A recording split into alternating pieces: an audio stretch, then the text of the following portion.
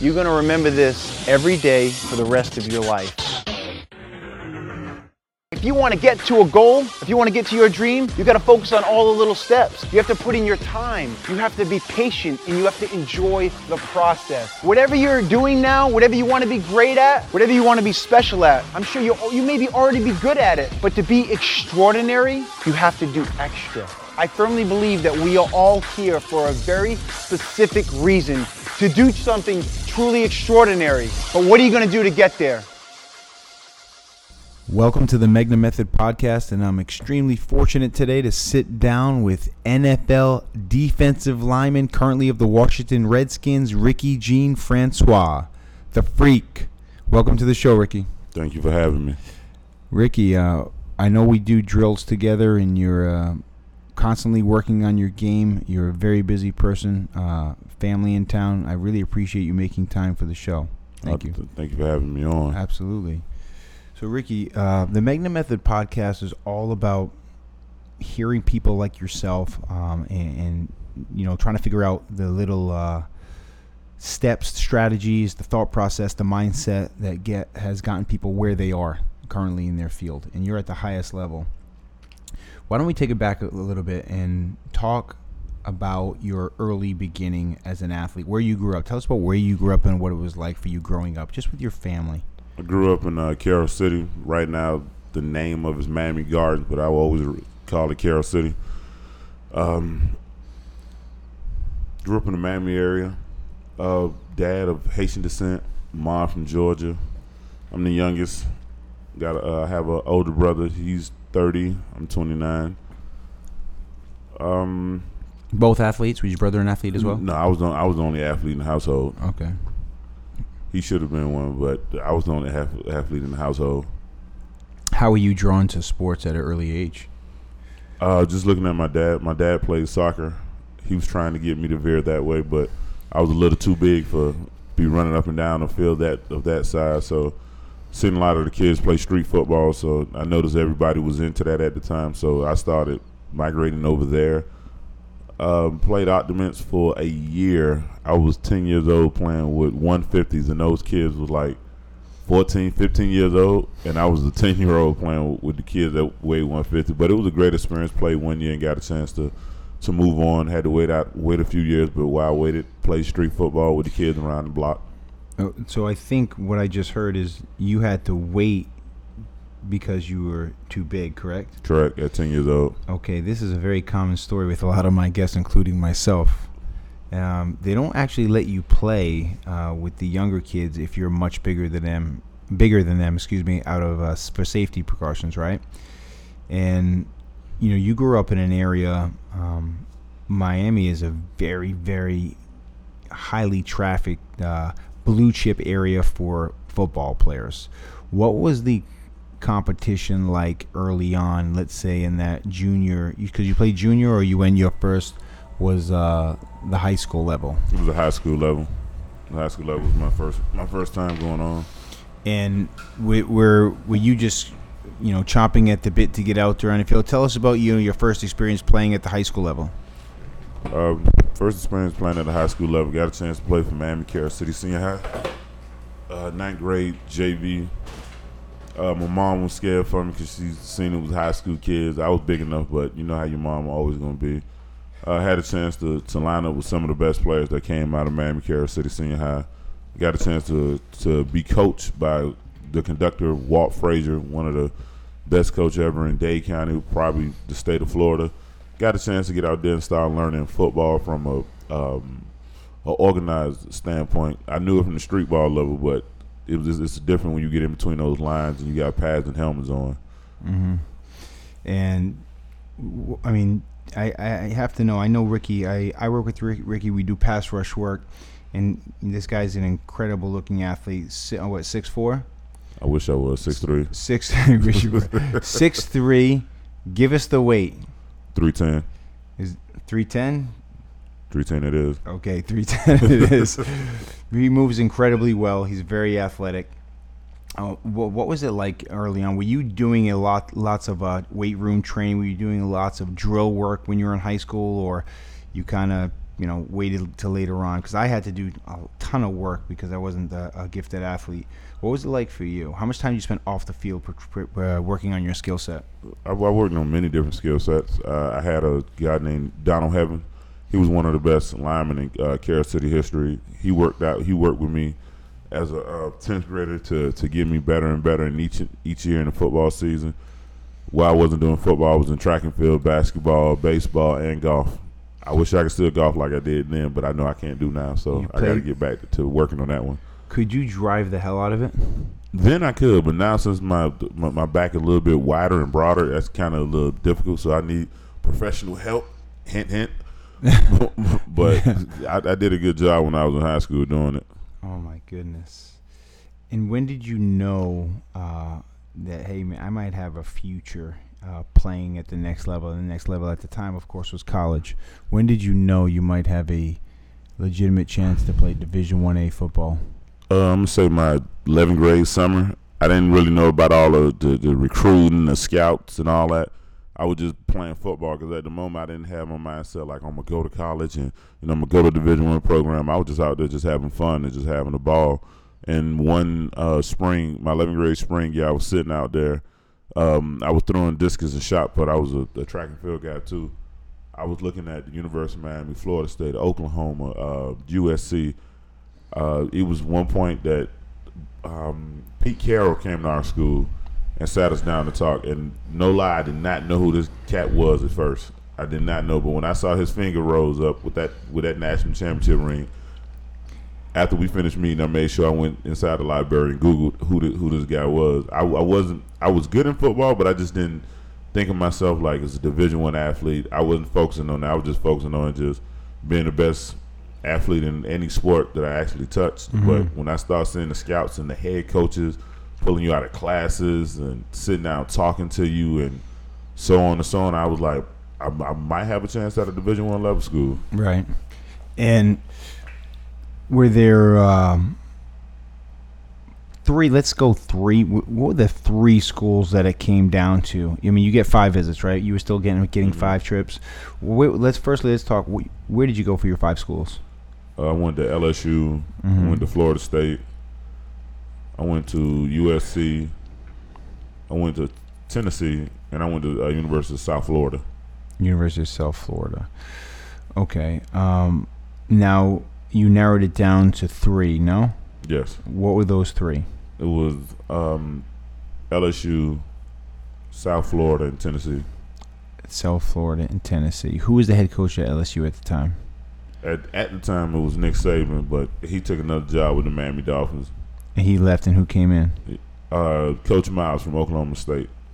Oh, Les Miles. Les Miles. All right, yeah. He's a great coach. So, what was different about your because you ultimately chose LSU, and to pull a kid out of Florida to go to LSU isn't necessarily a win for the universities in the state of Florida. Letting one go who's a very special athlete like yourself is not something that they want to brag about. Why did you choose the LSU? What was different about your experience at LSU when you went in your visit? It was a different culture. I was just only used to being between 595 and 995, only knowing people in the city of Miami, never been outside of it. And when I got a chance to go to Louisiana, it was a different culture. I got around more nationalities. I got around different personalities. I get the chance to interact with people who I never met before, and now I get to build a skill that every kid should build once they get inside of college, and that's to be able to be well-rounded with everybody. That's right. And it's interesting, we don't know what we feel, what we crave, or what we need until we get around it, right? Yeah, correct. I mean, I always say within our business, it's 15% skill, 85% interpersonal skills.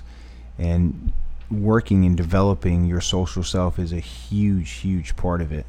I think when you got around all those people, you were seeing the world's a big place, and I want to try to see as much as I can.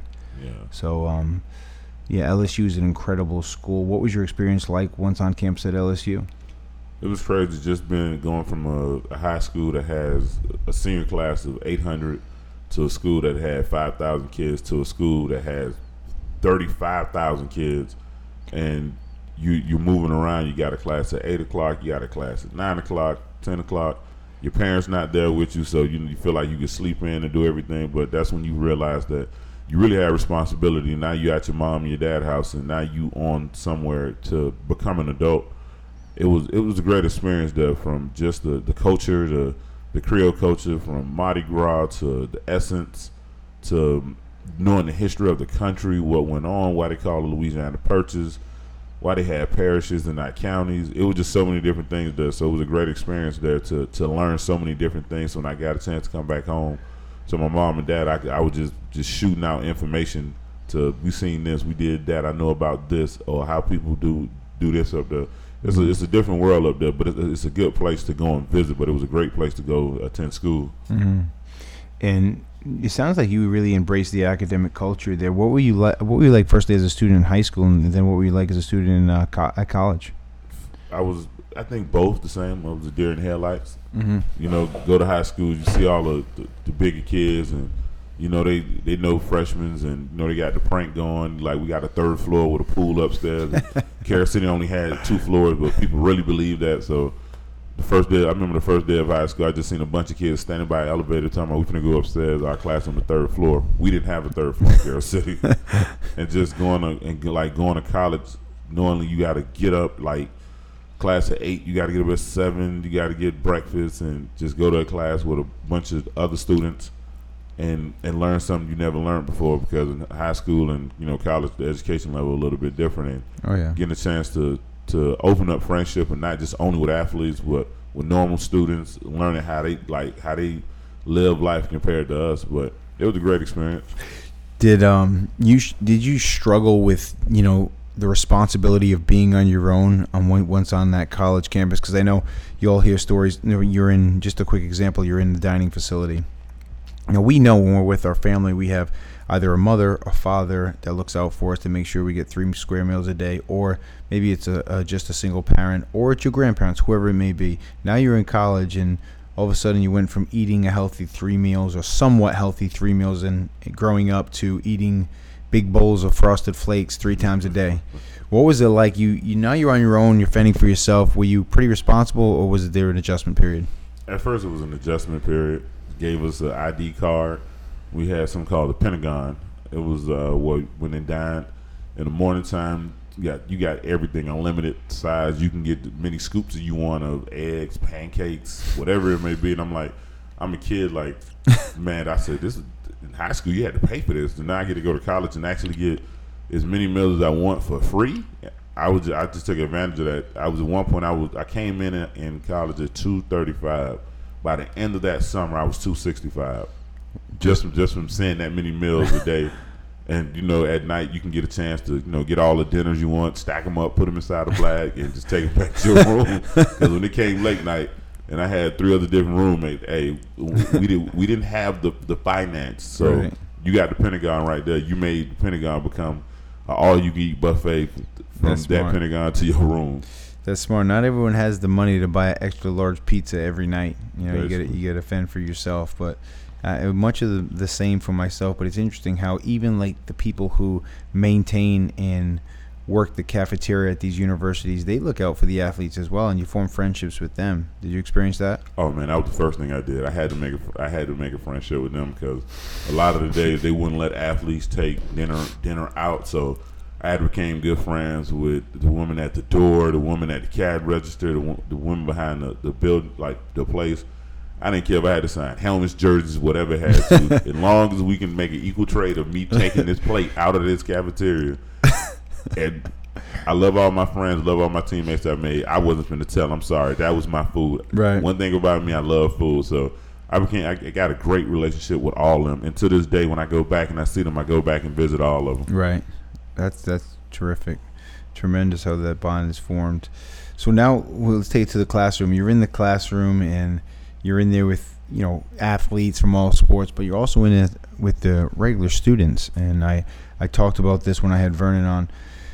What was it like when you were sitting in your first class? Was there an aha moment when you said, man, I really got to focus, because this is going to be very challenging and not like high school? In high school, you get work, you get challenged, But sometimes it works against you if you're an athlete, because if you're an athlete, they pat you on the butt, they take care of you, they make sure you either get through, or if you're a good student, they make sure you really excel, and you might just be an average student.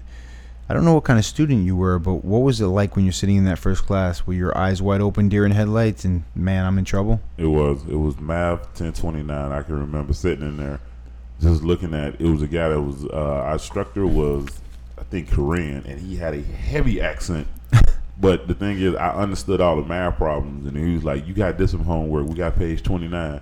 I'm opening up a book that has 400 pages inside of it, and when I flipped to the page and I seen how much work it was like 100 problems had to be done before the next day. And I'm sitting here like, high school, you might have had like 6-7 problems, you know. We might have wrote down what the homework was. It might have been like 10 problems at max.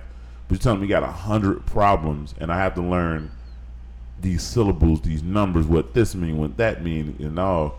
I was just so happy that LSU blessed me with a study hall and with tutors. Oh, yeah. Because at first when I seen it, I was like, I had to question myself. I'm like, I don't know if I'm fit out for college right now. But when LSU gave us the opportunity to have a study hall and have tutors, I think that would help me. And I had to stay studious as hard as I could. Because like you said, you got some teachers that will pat you on the butt. You got some teachers that'll give you a hard time. Oh, and yeah. As being an athlete in college, I know some of the kids and teachers looked at us kind of different because they think we had the easy way. Right. But I love the teachers now. I didn't understand it then, but now I love the teachers that was hard on me. Right. Because at first I was like, man, why they just won't let us do this? They done it in high school and all, but right. Now in life I understand like this the reason they was hard, because they wanted you to earn things and not get anything given to you. Because when it's time to go out in the world and you don't know something, that same information that was just you skipped over it, you may need it at this time somewhere. Oh, man. Yeah, absolutely. It's the hard that makes it worthwhile, and that's what we don't understand in those moments, or when we're younger. When later on we appreciate those tough times more than ever. Man, I thought I was the only one who had that conversation. My head was on a swivel, and I was thinking, I'm in a lot of trouble. This is really, really hard. And I mean, it was tough, really. But you know, there were teachers. We did have study hall as well, and man, those are some of my best friends in life till this day. Those tutors are responsible for getting me through, yes. And then excelling toward the end. Thank goodness. You know, you're so, and I also think, by the way, that the regular students have it challenging, but football players have it twice as challenging, because you got to carry the workload of a regular student and carry the workload of an athlete. Correct. And an athlete, just give me some quick numbers. How much time do you watch film a day, roughly? During the season, you got out. It was hard because you was a student. You had to go to study. You got classes from 7 a.m. to 2 o'clock, and you got practice at 3 o'clock. So you try to get a nap in, but you got to run over and you got to look at film yourself or look at the opposing team. Then you got to get ready to go to the practice and do something. I think I can say a day you might, and that just if you had that free time, because after practice you have to go right back to study hall. Right. And you're rushing to eat as well. But you swallowing food down right after practice and running back to study hall. I think you may had a chance, probably 3 to 4 hours at max, to get film in. You had older guys who had like 1 or 2 classes, but if you was a freshman, you had in a regular day you might have 3-4 classes, so you was struggling to get your chance to get to the film room. We ain't got then we didn't have the technology of the iPads. We can just carry it around and okay, now I can look at film and stuff. No, you had to go in the building and sit in there to see it. But before then, you had to go through practice. You know, you got to go to dinner. You got to swallow it down and go back to study hall. So it was kind of hard to watch film. But when you got a chance to, you had to take advantage of every minute you got the chance. Awesome. Absolutely, make the most of it. And going back to what we were discussing before, you never know when you're going to need some of those skills when you're sitting in a classroom. I took Spanish, I think, for 2 years every single day. And I'm like, I'm never going to use this anyway. I mean, I'm going to live in the United States. I'm from southeastern Massachusetts. I'm not really going to need Spanish, which was the most foolish thing in the world to think. Turns out later on I lived in Barcelona. I lived in Mallorca. And I was thinking, man, I wish I really paid attention in those classes and I knew this backwards. I definitely learned more living there than I did in the classroom, but that's because now it really mattered. Yeah. So let's take it over to the field. what was your experience like as a freshman? Were you slated to come right in and play, or was it, an uphill climb? It was an uphill climb. I didn't get a chance to play my first year. I was a red shirt. That was a blessing. Got a chance to look at guys like Chase Pittman, Kirsten Pittman, Ryan Willis, Glenn Dorsey, Tyson Jackson. Was McFarland there when you were there? He was way before my time. Okay. Talking about A.K.A. Booker. Yeah. He was there way before my time. But I had a chance. Kyle Williams, Claude Roden. I got a chance to look at guys like that who was paving the way for me to be successful with them. So I had a chance to sit back and watch dudes who played in the 2003 national championship give me experience to help me and help the team get to another national championship that we did in 2007. Right. And what was the difference in, I think most people can assume the differences, but being a player that plays, I would say high level high school ball, being from Miami, what was the difference or the main differences from suiting up in Miami high school football to being a freshman on the LSU Tigers? What was that like? The Miami football, we got some of the best blue chip football players in the country, not just the state. And on certain teams, you had that guy. Like either you was that guy, or you were playing ball, or you was. It depends what you was. But when you got to college, you play against guys who was the guy on their team. You playing against one guy who shocked me when I first got there was a dude named Andrew Whitworth, played for the Cincinnati Bengals. Now he's a left tackle. This guy was like 6'6", 6'7", like 320 pounds, and we're conditioning. And I'm running. I'm only like 230. And I'm running. I'm like, I could beat everybody on this. But when I saw him like stay toe to toe with me, I'm like, I don't believe offensive lineman can move this damn fast. I'm not used to seeing guys this size can cover a whole field and can move quick just as quick as you. That's funny. I remember there was an athlete when we were training athletes up in Aventura at the facility in Aventura, and there was an offense. I think we talked about this once before. There was an offensive tackle that got down and ran a 40-yard dash, and I was looking across the field at him, and I was thinking, man, that's a really big wide receiver. And it wasn't a wide receiver. It was, as I stated, an offensive tackle who weighed 315 pounds, and he ran a 4.6, and I've never seen anything like it. I mean, just the speed.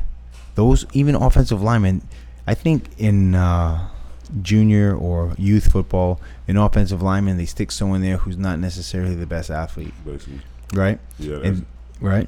That's right. And then in the NFL, that guy might have been the sickest athlete in the whole state. True. That's true. I mean, fact. you could probably put him in at forward in the NBA and he'll hold his own or something like that, right? That's true. So now you're playing against him, and you're supposed to be the better athlete, beating him around the corner, and he's laughing at you. So what was your first experience? I mean, because LSU, how many people at LSU get at a game roughly? Say it again. How many fans, attendees at the games? Talking about going from a high school stadium of 5,000 people to a stadium of 98,000 on a Saturday night in Baton Rouge, and the stadium is just literally vibrating and moving, and you could be standing like a foot from somebody and you trying to tell them something, and they hear nothing you're saying. I see your lips moving, but they don't hear nothing you're saying. The adrenaline. What was that like walking out on that field?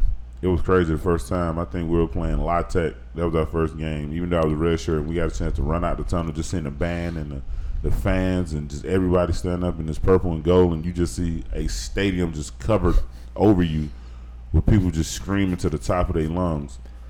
I was like, this ain't high school football no more. That's it. Now when we're in college, we can see the difference. Way see the difference between high school and college now. You must have been so jacked up when you first got in that game. Your first experience playing in the game, were you? Look, I don't care what anyone says. When people come on this show and they go, "Nah, man, I wasn't nervous at all." That is BS, man. Were you nervous? I was nervous as hell. Bo Pelini just became my D coordinator, not a head coach. Bo Pelini was my coach in New England, my first year. My linebacker coach. Oh, Bo Pelini was my D coordinator just coming. And man. we were playing, I forgot what team we were playing, Cajuns. That was my first game I actually got a chance to play my next year after that. And he was just grinding us like, you better not do this, you better not do that. I'm sitting in the game like, I got to follow the step. I got to make sure this man don't do this and this. And I was just so nervous. It was time. I knew the play, But it was just I was worried about not messing up more than I was like, all right, this is a play, and I'm supposed to do this and this. Any athlete, I don't care what sport you're in, if you say you're not nervous walking on a field or court or whatever, you're lying to yourself. Yeah, no doubt.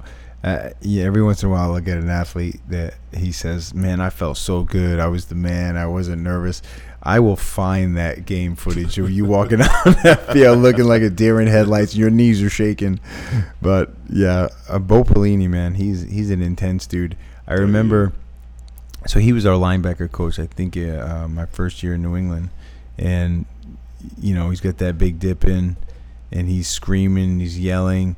And I'm thinking, so there's two kinds of coaches. There's the coaches that coach with positive energy and really build you up. And then there's the other coach that coaches of the Parcells tree, Belichick tree, threats. You better not make a mistake because you're going to be the first one to go home. Do you like it here? Do you like that uniform? You may never get to wear it again. So that's interesting. I think Bo Pelini falls under that tree. And he's a great coach, man. I'm sure you had a who was your defensive line coach? At first, it was Carl Dunbar. He was a coach that coached with Rex Ryan at the Jets. And then when he went over, he was with the Buffalo Bills. But I think at first he was with the Minnesota Vikings when they had both of the Williams brothers getting off the line. The same way he coached that defensive line, the same way he coached us in LSU. You were 4-3 get off? Yes. 4-3 get off. Joe Cullen was at LSU, but I think that was with Booger McFarland before you got. Do you remember him? That's correct. Do you know anything about Joe Cullen? No, not really. I think that was way before my time. My time was like Marcus Spears, Chad Laviolette. Okay. Like those guys that was around, that's the years I picked up and started following them after that.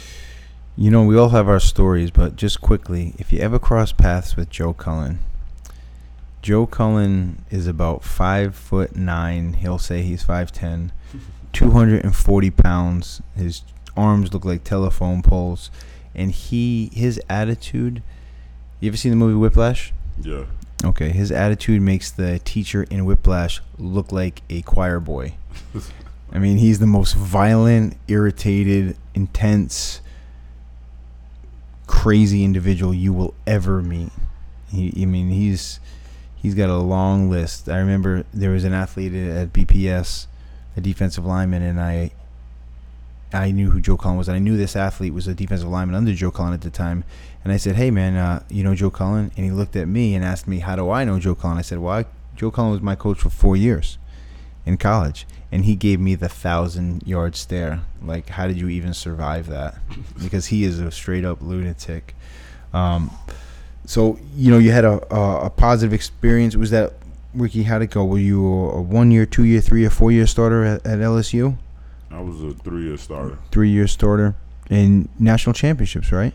2007 MVP, defensive national championship against Ohio State. You were the MVP. Yes. I'm sitting down with an MVP of the national championship game. This is, I think you're my first national championship MVP. I'm There might be a free T-shirt in it for you.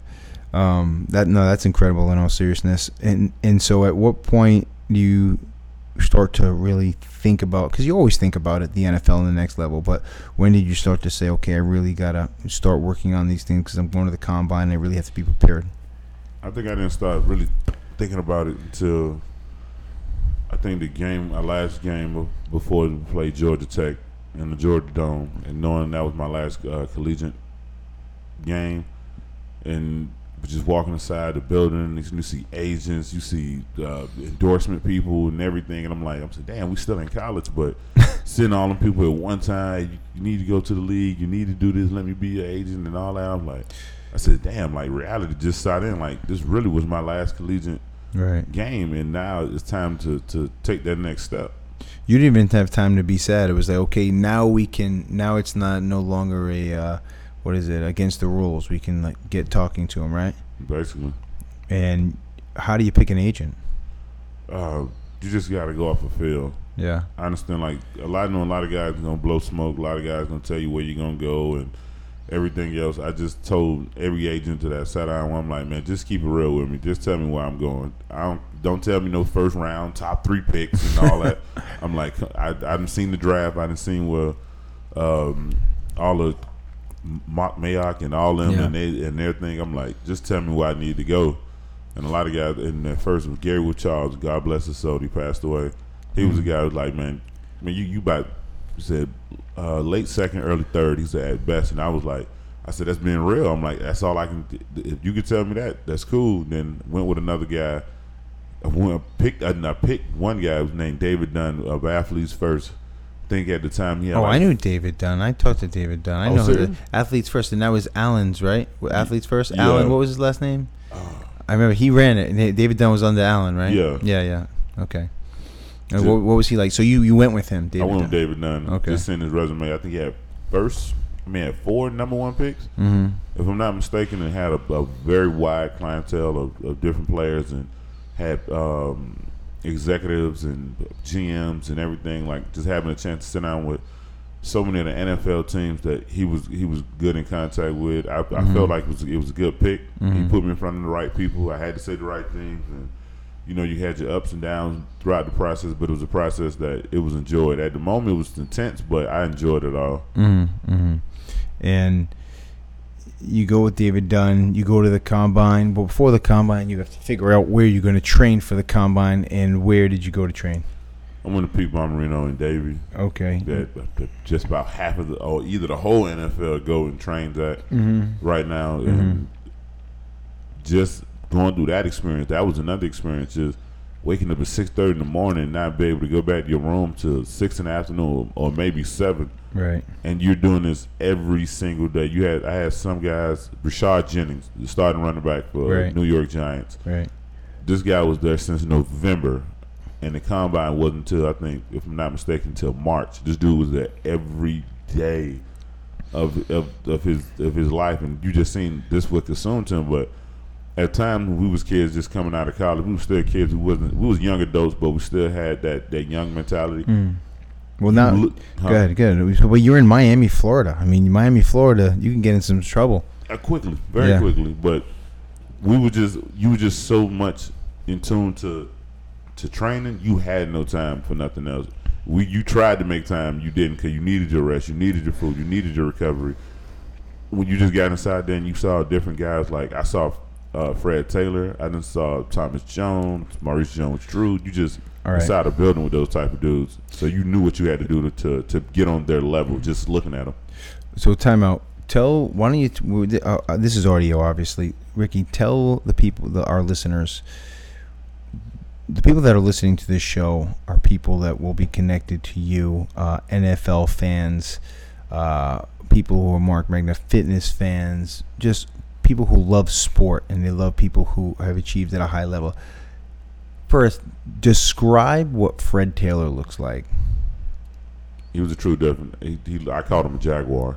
He was a guy. I know a lot of GMs and people saying he was older, but he was just as fast. He was just as strong. He was just as wise. He was just chiseled for a guy at his age playing a running back. I know when you get up in the age around 33, 34, this guy was still pushing and still doing things that if a rookie running back came in, he still was going to be able to outdo you. He still was going to be able to outwork you.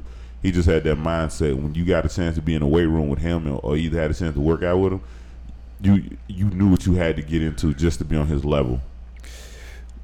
I couldn't have said it better myself. All those things are absolutely true. And I remember thinking I was one of the performance coaches that worked under Pete at BPS. And every time Fred was in one of our groups, it was a sigh of relief because I knew this would be the most organized, no-nonsense group. And no one was going to slow the tempo of this session, which I loved. Fred Taylor looked like he could walk on stage at a men's fitness physique contest and make everyone look bad. I mean, it was incredible. I couldn't believe what I was looking at. And then it wasn't look like Tarzan, play like Jane. It was look like Tarzan, play like Tarzan's father. I mean, it was incredible. This guy could run. He's strong. He could push. He could pull. And he could recover, man. He was conditioned as all hell. Yes. I don't think he ever got tired. It was incredible. I don't believe so. Incredible. So you're training at BPS. Pete does a great job there. and now you're off to the combine. Let's talk about your combine experience. There's a lot of you getting your first taste of what this is like for a job, Ricky. So you're running ragged, getting up at 6:30 a.m., coming back 7 o'clock at night in Aventura, and now you're off to the combine. Were you nervous? I was nervous as hell. Got there, got off the plane. I think it was a Denver guy, threw me a hat. He was like, "Okay, get ready to go to the building." And then we just got a chance to sit down. You see different groups. You see everybody in college who was just invited to the combine. For people that are looking from the outside in, you only see just a little bit of it. You get to just see what we do with just the 40 times, the bench press, the drills and all.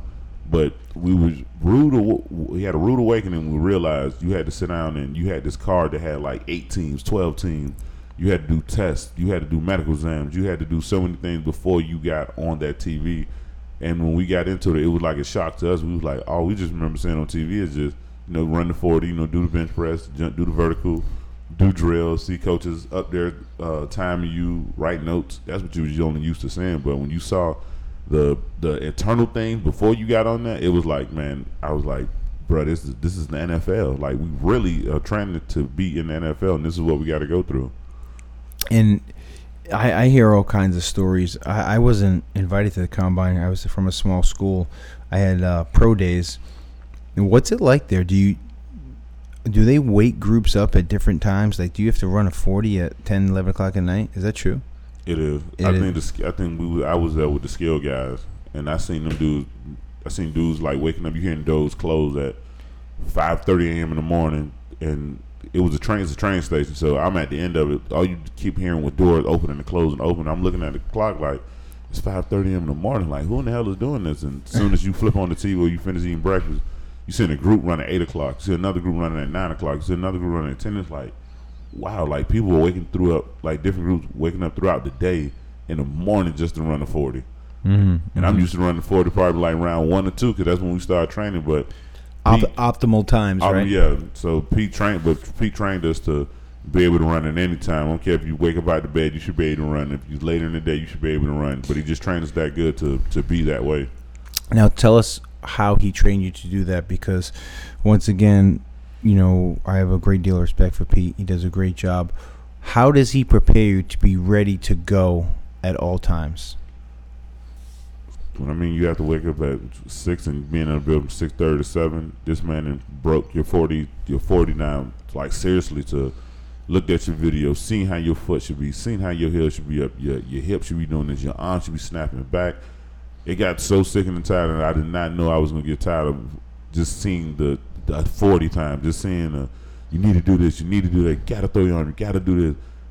People do not realize what you have to go through to run a 40. Just because you see it that 40 time or somebody run a 4.3, 4.2, or 4.4, look at what they had to do to get to that time. I understand a lot of dudes are naturally fast, but those guys get the high performance 40 time or they had the best 40 time in their group. Believe me, they just went through hell just to get that 40 time. Oh yeah. Down. Oh yeah. Arms, step, stance, butt high, hips high, lock your hamstring, lock your knee, yes. Toes up. It's incredibly detailed. Just give you a quick example. The average person looks at their phone 50 to 80 times an hour. Do the math over the course of the day, okay?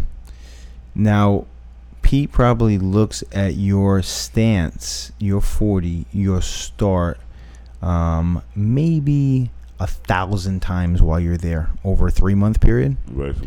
And just think about the amount of repetitions he has and the performance coaches have looking at reps. So if your knee is dropped in, if your hips are low, if you're not throwing your arms, they can spot it from a mile away and they know it backwards. Oh, that's the aggravating part. Yeah. When you think you just got in your down packed and you hear Pete, you didn't snap your arms back, you didn't put your ankle. I'm like, how in the hell do he see this? Yeah. To us, we was trying to figure it out, but to him, like you said, over 3-4 month period, this man is only looking at how your body functions, how you move, how your foot move, your arm and everything. So he knows when everything ain't on point, he can tell you and he can scream straight out to you. Right. And it's constantly watching these little things. And he's we talk about it in pass rush, Ricky. When I'm always trying to get you to exaggerate all your emotions, because when you get in a game, it's not going to be like that. So if you exaggerate now, you may end up in the middle ground which is exactly where you need to be. So he's really trying to hammer you and have you exaggerate those movements. And so we take it over now to the combine, Ricky. It's combine. You're at the combine. It's your chance to run the 40. Talk us through it. I think I got hurt like I think a week before running the 40 when we was at Pete. So I sat out, but when I got a chance to sit down and see guys prepare before we got into the stadium, I think it was 6 o'clock that morning, Pete wanted us in there, and you seeing guys running the 40 through this one, I think it was like a convention center, and all you just seeing dudes from like different gyms, different locations in here preparing to run the 40, and I said, this is really serious. Told one of the coaches, I think it was an old guy from Tennessee, God bless his soul, I remember thinking past, he got on me, he was like, are you running the 40? I was like, no. Why you not running the 40? I was like, hurt. Like, you wasting my time to get on that plane and come from Tennessee to sit here and just see you just work out and Wow. You're not going to run a 40? At first, I was like, I don't know if to take the sarcastic or he joking or he really serious. That's pressure, man. I didn't know that. That was real pressure. And I was Yeah. like, I just not running. I said, man, I'll see you at LSU. He was like, I'm not going to be at LSU. Came pro day, there was the same dude who was at the end of that 40. And I was like, I thought you said you wasn't showing up. He was like, I was just in the area, so I stopped by. Man, would just want to look at one of the other teammates and not you. Oh, boy. That's funny. Okay, so did you do the bench press? I did the bench press. I did it 27 times. 27 reps in the bench. Do you remember the vertical? No vertical. I think the vertical was 34, 35. That's great. Broad jump?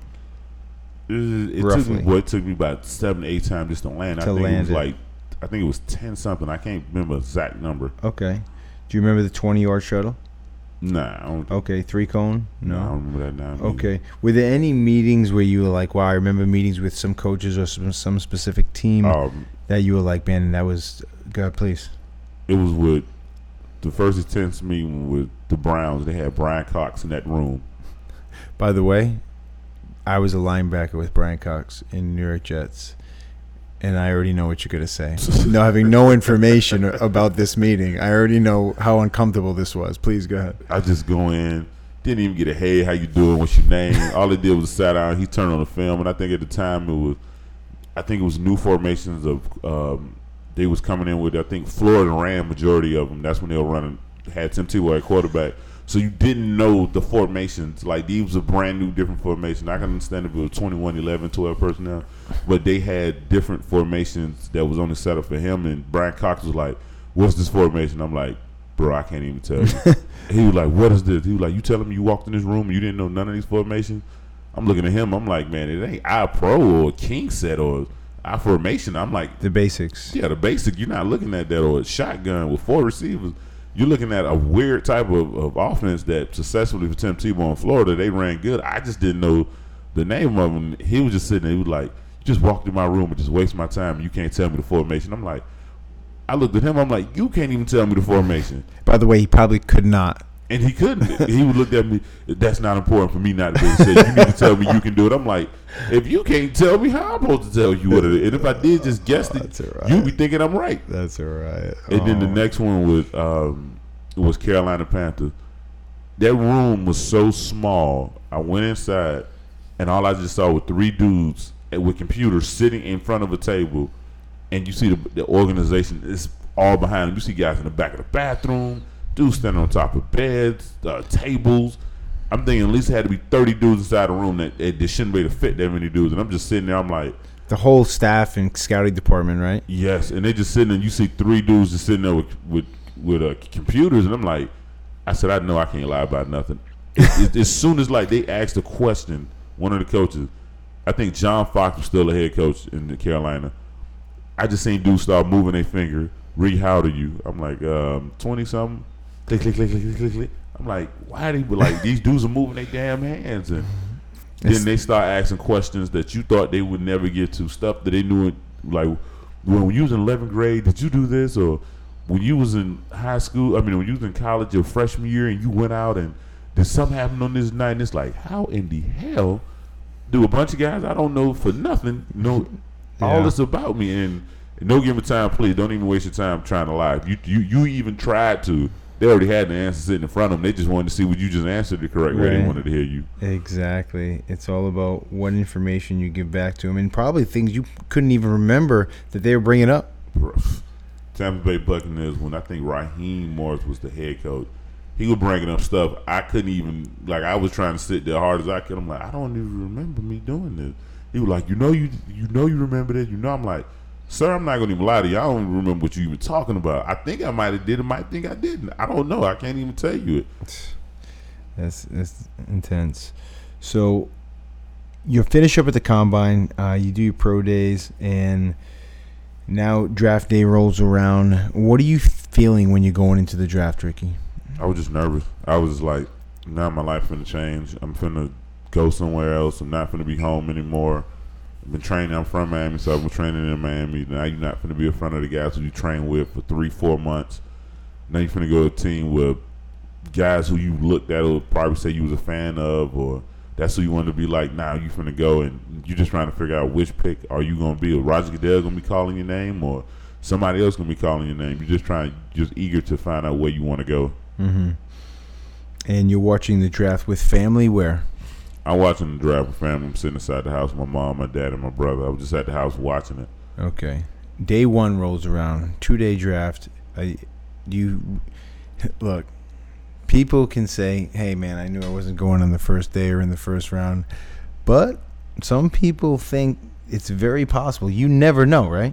You never know. You don't know what the GM thinking from another team. He may make a trade that may make everybody else change their boards and you move up, or somehow it's complicated than what it seemed like on the movie that they did, Draft Note. It's a lot of things that go behind it. So first day rolls around. What's your thought process? And when they start getting into the second round, what are you thinking? I'm just sitting there, and I see my name on the bottom of the best available for defensive linemen, and I was number 5, and I'm just sitting there like, okay, I didn't go first round. Okay, cool.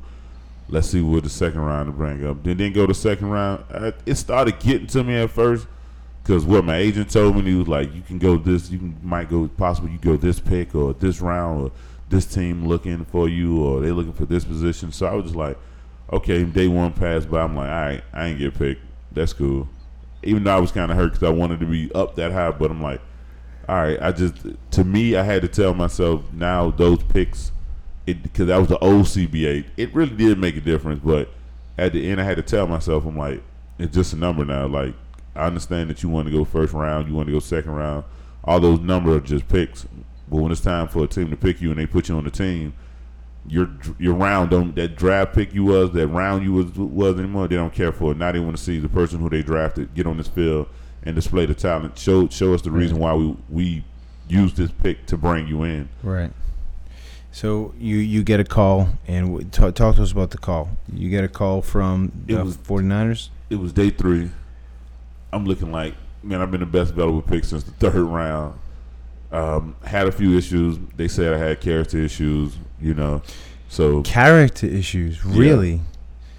Yeah. Had character issues, so you know how that go. You finna start dropping out of rounds and going farther. So I left. I was with my mom and my dad. I left the house, went to Hollywood Beach, and just sat there for a few minutes. I had my phone next to me, and all I did was just close my eyes, and I just said, God, man, wherever you want me to be, man, just put me there. All I just want to do is just get on the team. You put me on the team, I do the rest. Got back home, all I just seen when I pulled up in my truck, my mama just ran out the house full speed. I'm like, what you ran out the house for? She had the phone in her hand. I'm like, I picked it up. On the other end, I hear Mike Singletary. Oh, boy. Mike Singletary sitting here on the phone. Hey, we got this pick. I forgot what pick it was. I know it was 200-something, but he was like, we got this pick. We want to draft a D-line. We're trying to address it.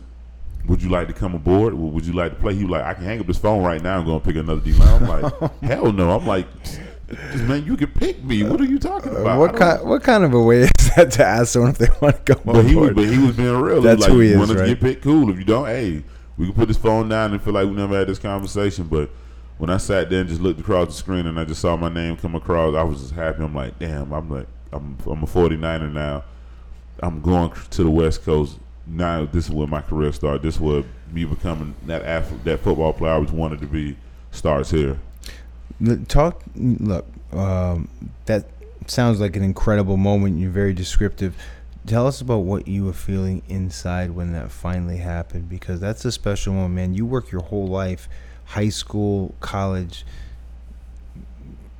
It was a sign of relief. It was just a big relief that I said, man, I got drafted. Because at one point, I just started getting down. You hearing the Saints call you for free agency, hearing Minnesota call you for free agency, the Miami Dolphins for free agency, and I'm like, damn, I'm not that good to get picked up by a team. Like, no one wants me, but you want to pick me up in free agency. I understand it's cheap and you can do what you want, and I'm like, nah. I said, I know somebody got to pick me. When I saw that pick come across, you talking about our signing relief, it felt like I was holding the world on me. And as soon as I heard that call and that pick, I was like, okay, we got one thing off our back. I'm like, I just felt like I was light as day, and I was happy about it. You make your way out on Mike Singletary, by the way. For our listeners who don't know who Mike Singletary is, would you like to tell them a little bit about Mike Singletary? Mike Singletary is probably one of the best Mike linebackers in NFL history. He played with the best defense, they say, in NFL history, the 82 Bears. That was led by Buddy Ryan, God bless his soul, one of the best defense coordinators. Mike Singletary was the best thing you saw in the number 50 coming across that line in linebacker. Played hard every down. He was a Hall of Famer, Super Bowl winning linebacker, and at that time he was the head coach of the San Francisco 49ers. First he was the linebacker coach, coaching a guy named Takeo Spikes, one of the best linebackers, a guy named Patrick Willis, one of the best linebackers. So you seen what type of guys he coached and he been around. Man, I remember watching Mike Singletary play, and I just gave a speech yesterday, and I remember watching number 50 thinking, man, that guy is incredible. He must be 6'5", 240 pounds. And then I looked through the manual, the magazine, the Sporting News, and it said 5'11", which may have been pushing it, 220, which was probably also pushing it. And he was productive, man. Yes. Incredible. And those eyes, right? Yes, he was. Man, intense, super intense. So you make your way out to the West Coast, and you know your first experience in practice. You have rookie camp, but let's not talk about rookie camp necessarily. Let's talk about mini camp when the vets are there. What is that like? Oh man, you coming from to camp with some of the biggest players in the NFL. You sitting on the field, you trying to see where you getting in at. At first, I would you were just getting reps once or twice a day because you got all these other older vets in front of you and other guys who they wanted to see. But they gonna give your time and opportunity. You just don't know when. But they always told me you needed to be prepared. You need to sit there. I know you're not getting no physical reps, but you better take mental and visual reps each time you out there. You hear a play, you better be going through your head. This is what I got to do. This is what I got to do. And when you just seen when people say the speed of the game is fast, it's not the speed of the game. It's your reaction and you hearing something like a guy can call strong left. You need to do this and this and this and this and this. Snap. Within that short period of time, you better know what to do and how to react. If you don't, you're gonna be able to tell on the NFL field you're not ready for this level yet. Yeah, it's so interesting you said that. I remember in college, I was in the classroom, and some of the students were referencing athletes and how some of the athletes were meatheads or not that smart. The playbook was almost 400 pages, and they had to retain all of that information. Now, when you're an NFL athlete, I understand that some people think NFL athletes don't make the smartest decisions, and I understand. We obviously understand where that comes from. But I'll tell you something. The amount of things that you have to adjust to on the fly is incredible, and you have to make those decisions quickly. So when you talk about the brain and the mind functioning in like a hyper speed, it is right before a snap in the NFL. How did you do with making those adjustments at first? At first, I just had to sit there and just read the playbook. I had to read and read and read and read. And it's different. I know a lot of guys that first come in the league, they'd be like, okay, I can read a playbook. It's cool. But can't you react to the speed of a playbook? Can't you be able to go on the field and stop looking at this notebook and not go inside the field and be like, okay, here we go. We're gonna run this blitz, and can't you run the blitz to speed, and you know what gap you need to hit, where you need to be. Because I remember the first time I ran a blitz, I think it was Frost, if I'm not mistaken. I still remember that it was a weak side safety blitz, and I was on the weak side. And I'm looking around like, man, I think I'm supposed to long stick. I don't know if I'm supposed to scoop. I'm supposed to do something. Patrick Willis was coming full speed, and I think I stood in the gap he was supposed to be in. I got ran over clean. You put his helmet in your back? Yes. And I was sitting there. He was like, what you doing? Don't you know the play? You know you're supposed to hit that gap and this and this. I'm sitting there like, this shit didn't happen like this in the playbook when I look at it like this. And it was just like, it's a different reaction when you sit inside your room and you reading the playbook and you're on the field and you have to do what you just saw this line just go. That's two different experiences. I understand people like, I can do this. No, you can't. It's two different feelings that I'm sitting inside. You sit inside your house, you in your Kool-Aid. See, you can read like, okay, I got to do this on this play and this. But when it's time to get on the field and you in front of offensive linemen and you got guys screaming out stuff and telling you where to go and this, within that snap of that ball, you better be able to move the speed of that ball, get into that quarterback hand. Oh yeah. It's so interesting. You know, you're watching a game on television and you're on your comfortable couch. You have this beautiful TV, this wide screen. You're looking at that beautifully groomed field. You see the gaps, the space between the guard and the tackle. You see the awesome formations and the alignments, and you're like, wow, that doesn't look that hard. And then you see number 3 receiver leaves or goes in for a motion to the other side. The tight end steps off the line, goes to the other side. The back displaces and becomes the new 3 on the left side. And you're thinking, no big deal. A few guys are moving around. It kind of changes things often, right? And to know what you're doing all the time is an incredible skill. How many guys did you know that would just knew it cold backwards? You're like, wow, that guy is a very, very intelligent player. Patrick Willis and Takeo Spikes, the two inside backers. Patrick just can tell where everyone needed to be on that field, plus himself. And that was crazy. I was like, this man can tell us what we need to be. This man can tell what a corner, what a safety, if a running back's move. Guys, I understand when you're sitting there and you're looking at that TV, you don't see nobody move and you think nothing's happening. In certain defense and certain, depending on who your D coordinator is, if one person moves, believe me, something is changing. Somebody's saying something different. It just don't look like that on TV. No. But believe me, somebody's saying something different. They either they either moving the strength, they either running the blitz, they making an adjustment, they're saying cloud or under or something like that just because one person moved. And just, you have to know that 60, 70 plays a game. Because on that one play, you may mess up and be thinking like, damn, he moved, what I'm supposed to do and what I'm supposed to do. I understand a lot of people say football players are meatheads. Believe me, if I put that playbook in front of you, especially a quarterback playbook in front of you, you wouldn't be able to understand half of the things or you'd be able to maintain. When I used to hear Andrew Luck say one play, even though our philosophy was at that time when I was with the coach, it was 3 plays in one. So you hearing this long driven out play, XYZ slant, Ohio, like its concepts, its routes, its blocking, its this and this, and it's all is coming into one play. It's nowhere in the world that most people say when football players are dumb. If I told you to go on the field and say a play that Andrew Luck or one of these quarterbacks in the NFL say, and you could be able to perfect it on a consistent basis, I'd be impressed. But I know you're not going to be able to do that easy. Yeah. Football, knowing, and by the way, Spikes was a linebacker. I was with Spikes in Cincinnati, and our head coach and defensive coordinator was Coach Dick LeBeau. So that's probably the reason why he, firstly, Takeo Spikes is one of the best linebackers, arguably, in college football history. I mean, even if he's not, he's definitely top 5 or 10. I mean, he was incredibly productive in college. He was a killer, unbelievable. But being under Dick LeBeau, who has over 53 years of coaching experience, not at all levels, in the NFL. Yeah. In the NFL. That's a lot of years of coaching, man. I mean, that guy knows it. He's talking about things where, like, okay, coach, will you feel bad telling him you got to dumb it down and slow things down because no one in the whole room is understanding you? I mean, he's so smart. It was incredible. And our linebacker coach was Mark Duffner. who was an incredible coach, a national coach of the year when he was at Holy Cross, and then later the head coach at Maryland.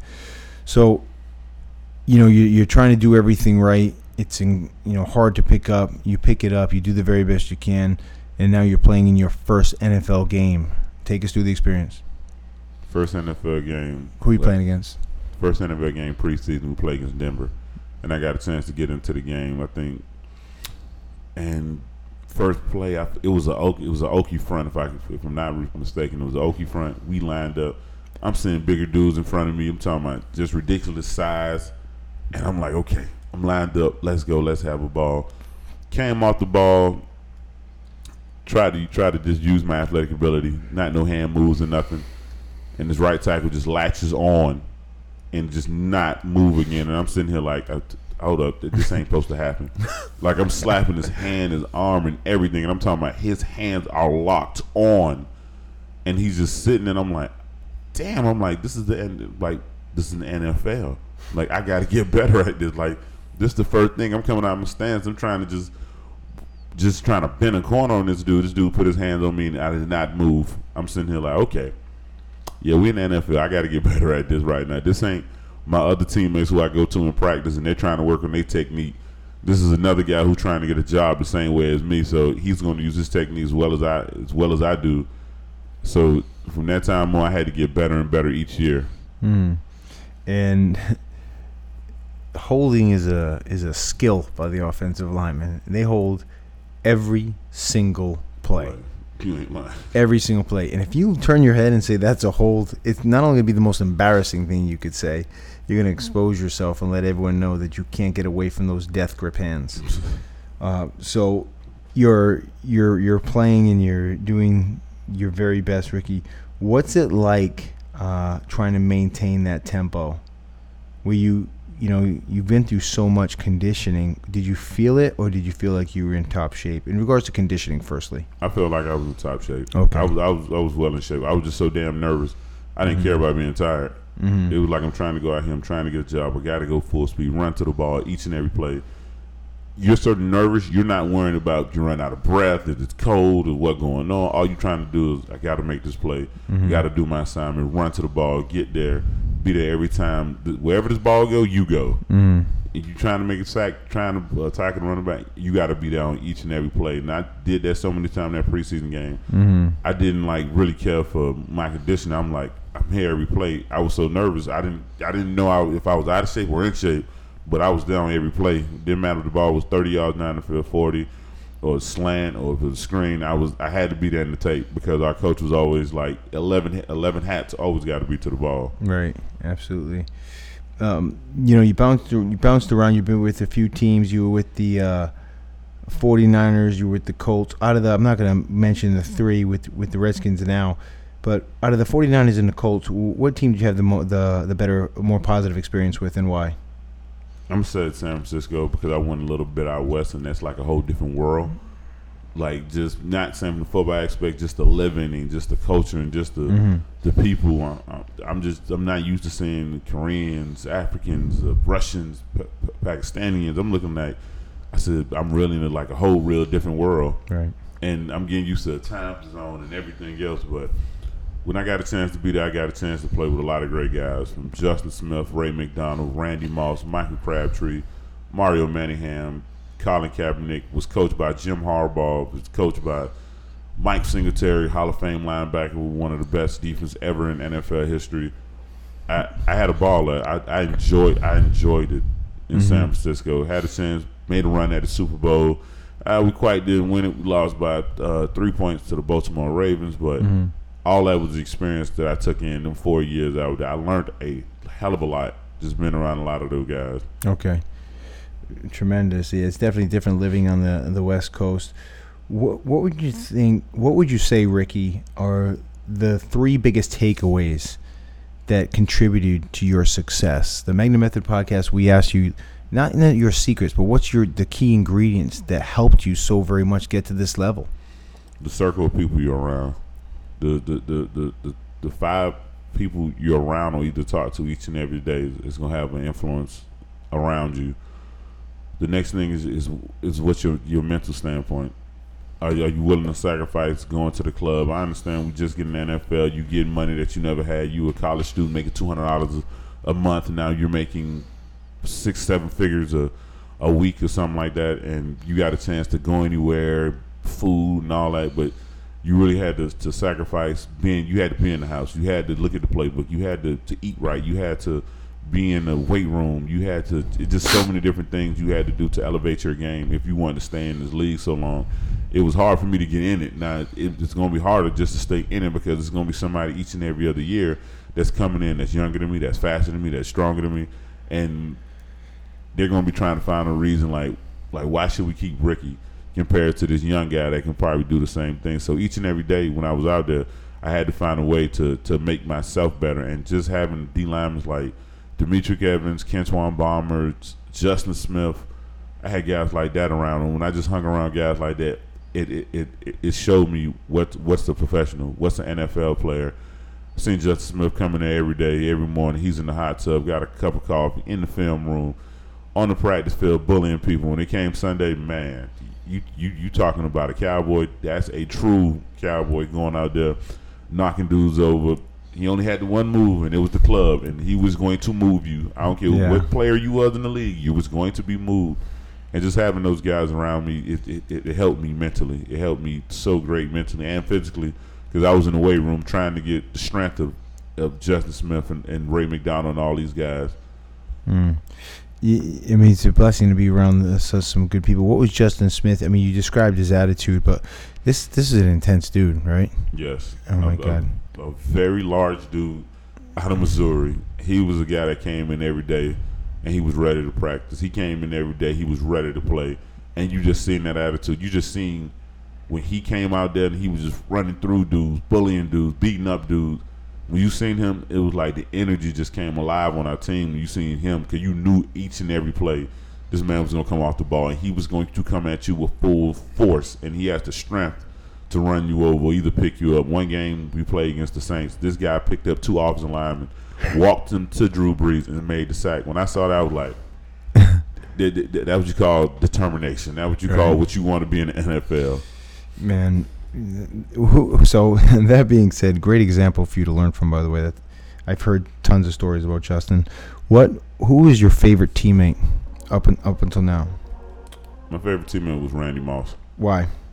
Because Randy Moss was the guy that just taught me the ins and outs of football, to the personal side and the business side, and just telling me with your emotions how to do things, how to carry yourself, how to be a certain way. Because he been in the league, he been going through ups and downs since the time he was in high school to college to the NFL, and he was just telling us what not to do, how to carry yourself, what the perception you need to give off, or what do people need to look at you, how people need to talk about you, or how you need to talk about people, or how the biggest thing he told me is have relationships with a lot of people in that building, because you don't know where this receiver coach might go. You don't know where this D coordinator might go. You don't know where this person might go, because at the end, when it's time to walk away from the field, the biggest thing you're going to have is your relationships with different guys and different people around the league. Mm. And who was I'm trying to get Ricky through this. He's got family in town. He's nice enough to be here. We're coming up on an hour. Ricky, the toughest opponent you ever played against? I don't want to say his name wrong. What team? It's the right guard. It might be the right or left guard for the Baltimore Ravens. Yonder. Oh yes. Why? This dude was just so he just got after you. Like there was the typical offensive lineman that you see on the everyday dude trying to come off the ball, trying to rip your head off. He's blocking you, punching you in the chest. He's being dirty, rolling, chopping, everything. And when I first seen a guy like that before, I said, damn, he's really that guy. But I like going up against guys like that because now I get to see what my skill sets against a guy that's a Pro Bowl just about damn near every year of his career. Mm-hmm. Mm-hmm. So each and every year, and I'm with the Redskins now. We're going to play him this year, and I'd be happy when it's time to line up against him to see where I'm at. So play against offensive linemen like that is a blessing because I get to see where I'm at. Let me see, can I beat this guy? Let me see if I'm strong. Let me see, can I knock him off the ball? Because believe me, so he's trying to do the same thing I'm trying to do each and every other play. Interesting, terrific info. Was there any pass rusher in NFL history or in the NFL that you want to emulate? It was just so many of them. Yeah. It was. Well, pick a few. Javon Curse, Jason Taylor, Jay Ratliff, Mm-hmm. Tommy Harris. Let me take a throwback. Bruce Smith. Oof. Monster. Were you a Randy White guy? Reggie White? Oh, Reggie White, I'm sorry. Oh, Reggie White, yes. Well, Randy White as well, by the way. But that's really old school. But Reggie White, yes. Okay. With the man that just came on the field with no tape, no glove, and can literally knock you smooth off your feet. Unbelievable, huh? Oh, man. There's so many different pass rushers I just wanted to emulate, but at the same time, I had to know who I was first as a player. Of course. Before I started taking up those dudes. It was tips and things I wanted to take away from them that can make my game better. And I'm happy that I had chances to be around guys like that. I had a chance to sit down with Bruce Smith and to ask him, like, how do you do this? How do you do that? Even though I know the game is different from then and now, but the fundamentals of playing defensive line and trying to beat the offensive lineman, those will never change. Right. Was there one small little practice or ritual that helped you tremendously once you're at that level and maybe even today? I got a guy named, we let him go, but this guy named Joe Kim. Before every game, before every practice, I understand he was get on our nerves trying to just do hand moves and flip your hips and try to move your feet, and it just got on our nerves. Like, I'm like, bro, like, we just coming out here, we just warming up. He was like, no, let's do hands, let's do feet, let's do it over and over and over and over. If I would have had that guy in the beginning of my career, Lord, I would have been so far. But as he just been around, and it was a reason, it was a timing for him to be around us for the time he was. He made us learn something. He made us just like how you say when I do drills with you over-exaggerate everything. At first, we don't understand why we over-exaggerating, because I'm like, we get in this game, we're not going to over-exaggerate trying to slap his hand or move his feet. But when you actually over-exaggerate what you're doing, especially at defensive line, and you see yourself win, because he told you to flip your hips more or do this to your hands, make sure you get across the corner or get that back foot around, and you beat somebody, you sit there and you have an awe moment. You just had a feeling like, damn, he was right. And then as soon as you get it, now you're trying to implement that to your game and seeing how smoother your game would be. And it got a lot smoother. It made it a lot easier for me in my years. That's right. It's not all just blood and guts. It's technique too, right? Yeah. Okay, Ricky, thank you so much for all that. This is the fun stuff. That was certainly fun, but this is just for the fans to get to know a little bit more about you. This is the speed round of questions, so just quick answers for the most part. If you want to elaborate, certainly you can do that, but more or less quicker things. Favorite food? Crawfish pasta. That sounds good. Favorite ritual? Your own personal favorite ritual? Gotta call my mama for every game. Nice. Favorite sports team outside the Redskins or growing up? The Miami Marlins, a.k.a. the Florida Marlins. Nice. Favorite athlete growing up? Or, yeah. Favorite athlete? Ooh. Favorite athlete is growing up. I'm going to say Michael Jordan. And the only reason I'm saying that, I actually got a chance to see him play. Most kids be like, I like Jordan. No, you haven't seen this dude play. I'm talking about out of UNC. I'm talking about from then all the way into to the day he retired. That's right. I'm a huge Michael Jordan fan as well. So you're going to go with Jordan over LeBron, of course, right? Yeah. Hey, he's Michael Jordan's the standard. 6 rings, many MVPs. That Michael Jordan's the standard. I respect LeBron James because he's getting there, but 6 rings and some of the things he done. Right. LeBron's tremendous, but Michael Jordan's Michael Jordan. Favorite movie of all time? Rush Hour. Favorite book? The Alchemist. Yeah, Paulo Coelho, right? Favorite TV show? Favorite TV show? Martin. Nice. Favorite character on Martin? Favorite character on Martin. Otis. Otis, that. Right. All right. Favorite type of music? Everything. I listen to all. Okay. Favorite quote? I can't get him. Michael Jordan said, I think on his last press conference, you respect the game respect you. You disrespect the game will disrespect you. Nice. Mentor? Ooh.